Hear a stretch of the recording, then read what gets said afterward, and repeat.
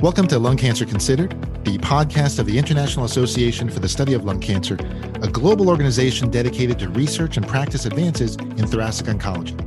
You can find all our podcasts on SoundCloud and at iaslc.org in the newsroom. I'm your host, Dr. Stephen Liu. Welcome to Lung Cancer Considered. I'm your host, Dr. Stephen Liu, Associate Professor of Medicine and Director of Thoracic Oncology at Georgetown University. I am joined today by Dr. Alex Drilon, thoracic medical oncologist and chief of early drug development at Memorial Sloan Kettering Cancer Center. You'll recognize his name as lead author of multiple New England Journal articles. I am not exaggerating when I say that Alex is a global authority in the world of targeted therapy for lung cancer and has played a direct role in the development and approval of multiple drugs in just the past few years. He has led efforts targeting MET exon 14 skip mutations, NTRK fusions, most recently NRG1 fusions, and today's topic, RET fusions. Alex, thank you for joining us today. Thanks very much, Stephen. And that was such a kind introduction. It's my pleasure to be here. Thanks for the invitation.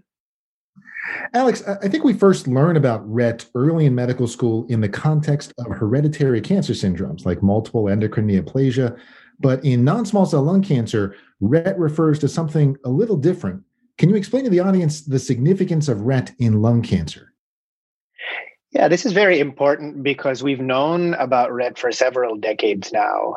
And in fact, its role as a proto-oncogene is in the context of RET in the activated state being from RET mutations. And we know that these can occur in both a germline fashion or a somatic fashion in medullary thyroid cancers and the MEN syndromes like MEN2, for example, that you mentioned. But in lung cancer in particular, the event that we're looking for is a RET fusion. Now, there's also a parallel still to the thyroid world because these fusions were actually first identified in papillary thyroid cancers in solid tumors. Interestingly, the very first time it was identified was in human lymphoma DNA, but we know that it's really not a common event in heme malignancies. But these RET fusions, you should think of them as similar to ALK fusions, ROS1 fusions, where essentially the RET gene sits in the downstream 3' position. It maintains the kinase domain, and it hooks up with a variety of different upstream partners. So the most common in lung cancer, for example, is KIF-IB-RET versus in papillary thyroid cancers where CCDC6 and NCOA4 are more common partners. But in general, this leads to constitutive activation of the RET receptor in the absence of ligand because the chimeric oncoprotein sits in the cytosol, and that leads to oncogenic signaling and cancer growth. Alex, is this a common subtype of lung cancer? So relative to other events, it's certainly not the most common genotype. So we know, for example, that KRAS G12C sensitizing EGFR mutations are much more common. The actual frequency of a RET fusion is in the order of about 1% to 2% of unselected non-small cell lung cancers, similar to what we see for ROS1 fusions and about half of what we see for ALK fusions. Now, a couple of years ago, you led with Dr. Gauci from Lucerne, a global registry characterizing patients with RET fusion-positive non-small cell lung cancer. Personally, I will not get over the missed opportunity to call that the RETgistry. But from that experience, is there a certain phenotype that you associate with RET fusions? Yeah, absolutely. This was a great paper because it involved many investigators around the world, including Julian Maziers, for example, investigators from other parts of Europe, Israel, Asia, and the United States, where we culled together our experience with RET fusion-positive lung cancers. It was north of 160 cases. And we observed that similar to other drivers like ALK, ROS1 fusions, EGFR mutations, most patients with a RET fusion in their lung cancer are younger, with a median age in the 60s. Most are never smokers, and the dominant histology is adenocarcinomas. But we should apply the same caveats to RET that we apply to other genome-driven lung cancers, because in that series, we saw that we shouldn't be biased towards these particular features. There was an 89-year-old, for example, in that data set. 10% of patients had a substantial smoking history. And in terms of histologies, we had patients with squamous cell lung cancer, for example, and some even with neuroendocrine features. So while there is a common phenotype, I think it still underscores the importance of broadly sequencing to find these actionable drivers. And on the molecular level, we again found that KIT5B was the most common 5' partner, followed by CCDC6 and NCOH4. But the other thing we did was look at the activity of systemic therapy. And this is complementary to another paper we published about the activity of chemotherapy, either pemetrexed inclusive or just first-line chemotherapy in general, where on the GLORY registry, the response rate was north of 50%, progression-free survival approached 8 months, and then highlighting just how well these patients can do survival-wise. The median overall survival was greater than a year, similar to more prolonged survival that we see with EGFR and ALK. So this was, I think, a very useful experience and just really highlights how we can come together to characterize a less common genotype and learn something. I think that spirit of collaboration really is part of why IASLC is around. These are important to find. You mentioned these are actionable. RET is now very relevant in lung cancer because we have 2 selective RET inhibitors approved by the FDA. Can you tell us a little about the first drug approved here, selpercatinib, previously called LOXO-292? Yeah, so the introduction of the selective RET inhibitors was a major drug development paradigm shift. And very briefly, prior to 2017, the older class of agents was characterized by these tyrosine kinase inhibitors, which were multi-kinase. So they had some modicum of activity against RET, but also hit a bunch of other things. And we can get into that a little bit later. But in mid-2017, we saw the introduction into the clinic with clinical trials of these drugs, like the Libretto-001 trial for selpercatinib. And we saw that the activity of these drugs was investigated in addition to the safety. And going to selpercatinib in particular, this data is already published in the New England Journal of Medicine. If you're interested, there's also a companion thyroid paper that looks at RET fusion positive papillary thyroid in addition to the RET mutant MTCs. But going back to lung, in treatment naive patients, it was almost 40 patients in that data set. The objective response rate was 85% by independent review, and the progression-free survival was not reached. And the data set also looked at platinum pretreated patients. Notably, those were patients who were heavily pretreated with other things. Some had gotten immunotherapy, which we can talk about later, the older TKIs like cabozantinib and vandetanib. And despite heavy pretreatment, the response rate was still almost 65% with a progression-free survival north of 16 months in about 105 patients. And the last thing I'll mention is that in that series, you'll also see that the drug has intracranial activity. And with a smaller N, the objective response rate in the CNS was north of 90%. And this is important, obviously, when we think about a drug that not only might have more tolerability because of the way it's designed, it's a more selective inhibitor, but also has the ability to either treat CNS disease or prevent the acquisition thereof. And one interesting case we published that I want to call out is we had a patient, a young woman with a lung cancer that had a RET fusion, who unfortunately developed symptomatic leptomeningeal disease, and that rendered her ineligible for a clinical trial. Thankfully, we were able to get an FDA-approved compassionate use single patient trial of selpercatinib, and she had a confirmed response to therapy with a dramatic clinical response within the first 2 weeks and substantial clearing of her leptomeningeal disease. So I think, we'll talk about the other agent in a second, but in general, we've seen the fruits of rational drug development and where that can take us in terms of improved activity, including the sanctuary site and improved tolerability.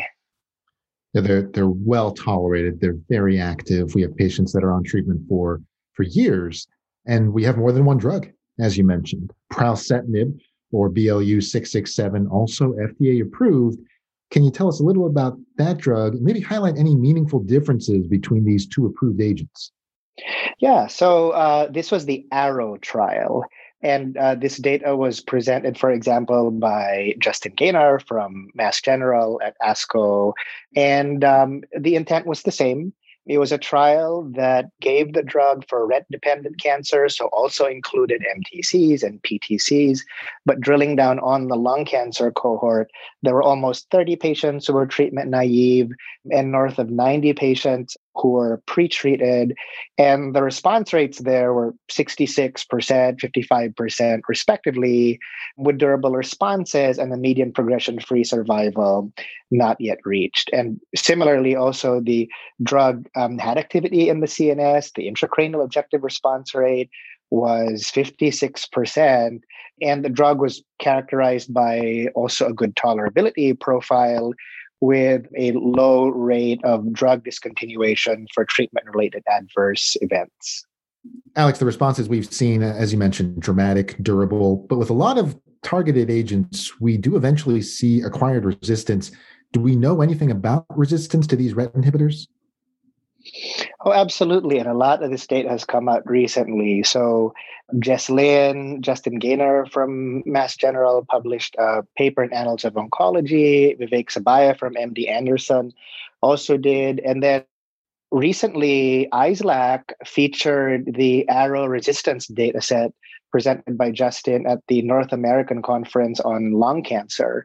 And rolling all of that data together, we do know that there is on-target resistance and there's off-target resistance to selective RET inhibition. And by on-target, we mean that there's a genomic event that arises that we think implies that there's maintained dependence on the primary oncogene or RET. And that takes the form of these kinase domain mutations that occur on top of the fusion with a wild type RET kinase. And ones that have been published or presented include the solvent front mutation G810R, for example. The first paper was by Ben Solomon and other investigators that came out in the JTO. There's also the hinge region mutation, the Y806 substitution, an ATP binding pocket roof substitution L730. But I think that if you zoom out, the big picture is that it seems like, at least in one data set, so the ARROW prospective resistance data set, the frequency of these was relatively low. So if we think about resistance mutations for other fusion positive cancers, sometimes after a first generation TKI, you can see on target resistance in 50% of cases. But in Justin's series that was presented, of course, with other investigators, the frequency of a resistance mutation was about 12%. We still don't know why that happens. It may be because tumors preferentially look to maybe activating other genes. And that's the second point here, that we can also see off-target resistance. So we have observed MET amplification arise, similar to the acquisition of MET amplification in the context of EGFR or ROS1, for example. BRAF V600E, that hotspot has emerged, KRAS amplification. And we previously published a series with Jeff Oxnard and other investigators, Melissa Johnson from Sarah Cannon, on patients who had RET fusion positive lung cancers. They, on progression, were found to have MET amplification. And I'll call out that at least in one case, the MET copy number change seems to have been there prior to treatment. So, in some cancers, this may be lurking there as an event. It may be a small subclone. But the punchline of the paper was that preclinically, we saw the activity of adding a MET inhibitor to selpercatinib. And actually, in that paper, there were patients treated with a combination of selpercatinib and crizotinib. And one, for example, had a 10-month response to therapy. So very interesting that these bypass activation mechanisms can occur, but also that maybe in a certain subset, there's the promise of coming in with combination therapy. The last thing I'll mention is that another question in the resistance arena is whether or not we see histologic transformation. And we don't really have a lot of data yet. I personally haven't seen a report of an adenocarcinoma with a RET fusion that on resistance undergoes small cell transformation or squamous cell transformation. And I will say that if you look at some of the prospective data sets, like Libretto, for example, one patient of mine had lung cancer with neuroendocrine morphology. So certainly that type of morphology doesn't preclude a response to therapy, which the patient had. The patient had durable disease control with selpercatinib. But we have yet to see how EMT, morphologic transformation, will play out in the selpercatinib resistance world. Are there new drugs or new inhibitors in development now? Yes. So we just heard about these new kinase domain mutations that we've found. Actually, not all of them are new, because some, like the L730 substitution, have been identified as a mechanism of resistance to multi-kinase inhibitors with activity against RET. But certainly, if you think the drug development paradigms for other fusion-positive lung cancers, for example, like ALK or ROS1, a lot of the next-gen drugs have really focused on baking in activity against these kinase domain mutations. And ones that you're concerned about would be ones like the solvent front substitution, the G810R, which again is a reported mechanism of resistant to selective RET inhibitor therapy. And there's one drug that's already in clinical trials called TPX0046. It is an inhibitor of RET and other kinases like TRAC, FGFR, and SRC. But the interesting feature is that it also has activity against the solvent front mutation. And so that trial has not read out yet. The protocol, the study is currently accruing, so we look forward to seeing that data, and hopefully other agents also enter the clinic that have activity against resistance to these selective first-generation agents. Now, you mentioned a couple different targeted drugs. You mentioned chemotherapy. One thing you didn't mention was immunotherapy. I know that's going to come up. What do we know about immunotherapy in RET fusion non-small cell lung cancer? Yeah, it's a super important question, especially given the enthusiasm for immune checkpoint inhibitors. And we and other investigators have looked at this. So the series to look at would be the Immunotarget Registry, again, with Oliver Gauci, Julian Maziers, and the other collaborators. And there was also a series that we published that looked at our IO experience with these RET fusion positive lung cancers. Bottom line is that we either see no responses or very few responses in RET fusion positive lung cancers when you give an immune checkpoint inhibitor. And I'll say that the vast majority of that data is single agent, pembrolizumab, nivolumab, for example. In our series, the response rate was 0.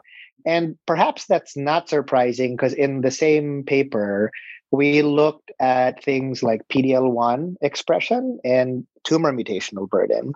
And what we found is that the immunophenotype of these RET fusion positive lung cancers is essentially characterized by the majority of patients, so about 60% in our series, that did not have PD-L1 expression, so 0. And then it was 20% for 1 to 49% and 20% about for the other 50% or higher. And we also looked at TMB, and the TMB, consistent with what we know about mutational burden with other oncogene-driven lung cancers, many others, is that the median was lower than other lung cancers that did not have RET fusions. And just to go back to response to therapy, we had patients certainly who had a TMB that was above the median in the series, who had primary progression on immunotherapy. And there was one case that was PD-L1 high, so it was 50%. That I think was the only case in our series that had combination immunotherapy with ipilimumab and nivolumab. And unfortunately, that patient had primary disease progression. So what's the punchline here? I think occasionally you might stumble across a lung cancer that both harbors a RET fusion, and maybe 20% of cases might be PD-L1 high. But I think in my practice, my preference has been to shy away from giving single agent immune therapy for those patients, and of course prioritize giving a RET inhibitor, a selective RET inhibitor. There are two that are FDA approved that we discussed. We're now trying to generate data on the activity of chemoimmunotherapy. Now that platinum doublet plus ICI plus maybe an anti-angiogenic are currently FDA approved, and we'll see whether or not the experience is different in that arena. But maybe going back a little bit to toxicity, which we didn't discuss so much with the two selective approved inhibitors, is that one thing to watch out for is that there are some patients who, after immune therapy, for example, they may have gotten it prior to the identification of the RET fusion. There are cases of hypersensitivity that was just presented last year, where patients might develop an allergic reaction in the wake of having received prior immunomodulatory therapy with selpercatinib, for example. And that's a phenomenon that's not unfamiliar to us. We've seen this in the ALK world, in the EGFR world. So I think that we just need to be cognizant of how we sequence these treatments for our patients, because for a certain subset, your giving immune therapy may impact the tolerability of a selective TKI eventually. I mean, that's such an important point, and something that's relatively new to oncology, where the sequence really does matter. And if you're starting off with immunotherapy, not only is it less likely to work, but you're making your subsequent path a lot harder to take and really affecting the toxicity profile. That's a great point. And when we talk about preference for these selective inhibitors, these drugs were approved relatively quickly, from the time the trials were launched to FDA approval into the clinic. And I think it's appropriately so. We've seen these responses are very high clinically. They're dramatic. They're very fast. They're durable. But this has not been an overnight success. You alluded to some of the earlier drugs, these less selective multi-kinase inhibitors that showed some activity, but quite a bit more toxicity. And I think we were all happy to replace them with these selective inhibitors. People may not know that you were instrumental in almost all of these efforts. And even as a fellow at Memorial Sloan Kettering, you received an ISLC fellowship grant to study RET in lung cancer. And so if I could just ask, what drove that initial interest in RET that's paid off so well? And can you tell us maybe a little about those early research days? Yeah, as a fellow, I was really enthralled with the whole prospect of genome-driven therapy. And obviously, that was coming in at a time where EGFR, ALK were, the dominant things we were studying, even though we had discovered that there were certainly other targets that we're aware of today that are matched to active therapies. But RET fusions were discovered in late 2011 when I was still a fellow. And with Nair Rizvi, my mentor at the time, we mounted the first prospective trial of a multi-kinase inhibitor, cabozantinib, that was published in Lancet Oncology, demonstrated proof of concept activity of these multi-kinase agents. But we did learn that the response rates were much more modest than those that I mentioned for selpercatinib and pralsetinib. In that series, for example, of 26 patients in response evaluable cases, the objective response rate was 28%. Progression-free survival was 5.5 months. But to your point, we did see substantial toxicity, and that's a liability of a lot of these MKIs having activity against VEGFR2 or KDR, which in the design of pralsetinib and selpercatinib was really separated from the activity against RET, for example. And that manifested as things like hand-foot syndrome, substantial hypertension, so much so that kind of an integrated metric for this could be the rate of dose modification, which occurred in almost 75% of cases on that trial. This grant from ISLAC was obviously instrumental in understanding this older class of agents, looking at things like resistance. And in fact, that led me down the path of further investigating RET. And, you were part of this trial as well of another multi-kinase inhibitor, RXDX105, which we explored somewhat more selective, but not really to the same degree as selpercatinib and pralsetinib. And in that trial that's published in Cancer Discovery, we also saw modest responses. And actually, an interesting observation in the multi-kinase world is it seems like the activity seemed to cluster in the non-KIF5B RET fusions versus KIF5B. We have not seen that for selpercatinib and pralsetinib, so it's still unclear what mediates that. But I'm again very happy that this support was given to me as a fellow. It certainly pushed me to continue investigating RET as an attending and continue to pursue early drug development, which is the other service that I'm part of in the hospital. And I think that we've seen the fruits of that with these newer agents. Toxicity wise, I think these drugs are far and away the newer agents, much more tolerable with very low rates of dose modification. I'll briefly mention just, on a practical level, since these drugs are out there, that things to watch out for include dry mouth, for example, that's come up with selpercatinib, transaminitis for both drugs, mild hypertension. Interestingly, maybe the drugs have been dosed up so much so that they're at a level where they're tickling KDR, VEGFR2. And then there are interesting rare cases of RET mutant cancers that had tumor lysis syndrome, which I have not seen in a lung cancer case. And before I come off the topic, the last thing I'll say is there's some anemia, neutropenia that's been noted with pralsetinib. But overall, again, both drugs, they've been a win, really, in terms of chronic dosing and tolerability.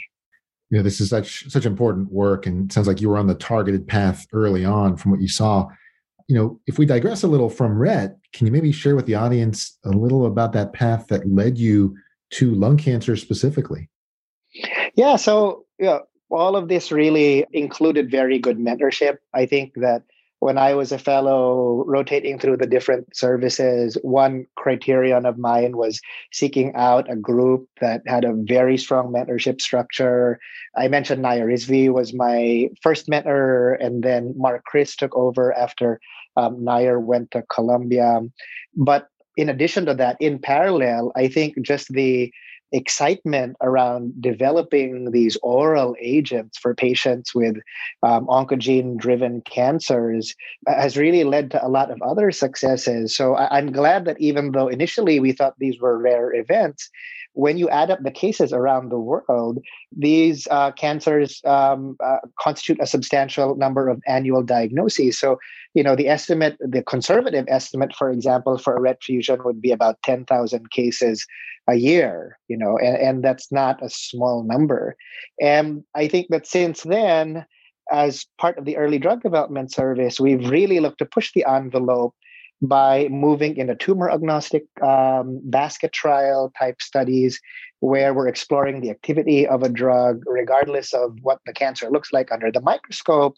And we've seen the fruits of that in the approval, for example, of the TRAC inhibitors for NTRK fusion positive cancers of any histology.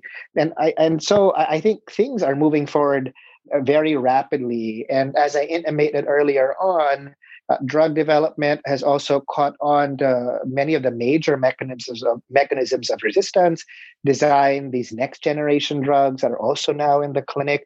And this provides a lot of hope for patients because we certainly know that the timeline to getting a drug across the regulatory finish line and approval in multiple practice environments has shortened compared to before. But not only that, we're already thinking of what's the next step for someone that progresses on one of these TKIs.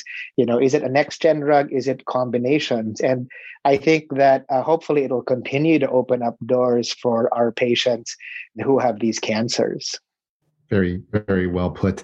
Alex, last question. I know you've trained at Juilliard. You've even performed at the Met. So to move out of the clinic, can you tell me when did you develop an interest in singing, performing? Is that still a part of your life? So, yeah, this is something that started earlier on. I've always been kind of interested in music, and it really started with being part of a professional theater company in the Philippines where, obviously there were both straight plays and musical theater pieces. that's where the interest started. And then in med school, I had become involved with choral conducting and became the choir master for actually the university choir of my medical school, the University of the Philippines. And then I thought, it would be a shame to throw that all away when I got the residency position at St. Luke's Roosevelt in Manhattan, which was close to Juilliard. And so I applied. They have something called the evening division, which I auditioned for. I got into, I took voice and some theory classes. And, that was a wonderful opportunity because it also opened the door to joining the Juilliard Choral Union. And that gig at the Met was really a performance where we were with Kristen Chenoweth, who's one of the stars of the Broadway musical Wicked. And we did a few songs with her, obviously as, backup for Kristen Chenoweth. But we also had other concerts with, for example, Idina Menzel and Jason Robert Brown. And I thankfully had much more time back in the day and was able to do much more of that. But now I think, I'm more kind of a casual singer and have been relegated to karaoke, which is still very entertaining. But I certainly miss the old days where I did much more of this. Oh, Alex, yeah, this has been great. I want to thank you, Alex, for your time, for your insights. I also want to thank the audience for listening to Lung Cancer Considered, the official IASLC podcast. I hope you'll tune in on the first and third Mondays of every month to give us a listen. Don't forget to like the podcast and to share it with your colleagues and friends. We're going to close here. Stay safe. Be well. Thanks again, Alex. Thanks, everyone. Thank you for listening to Lung Cancer Considered. You can find all our podcasts on our website, www.iaslc.org, in our newsroom, or on SoundCloud. Please take a moment to rank, like, and share your favorite episodes with your colleagues.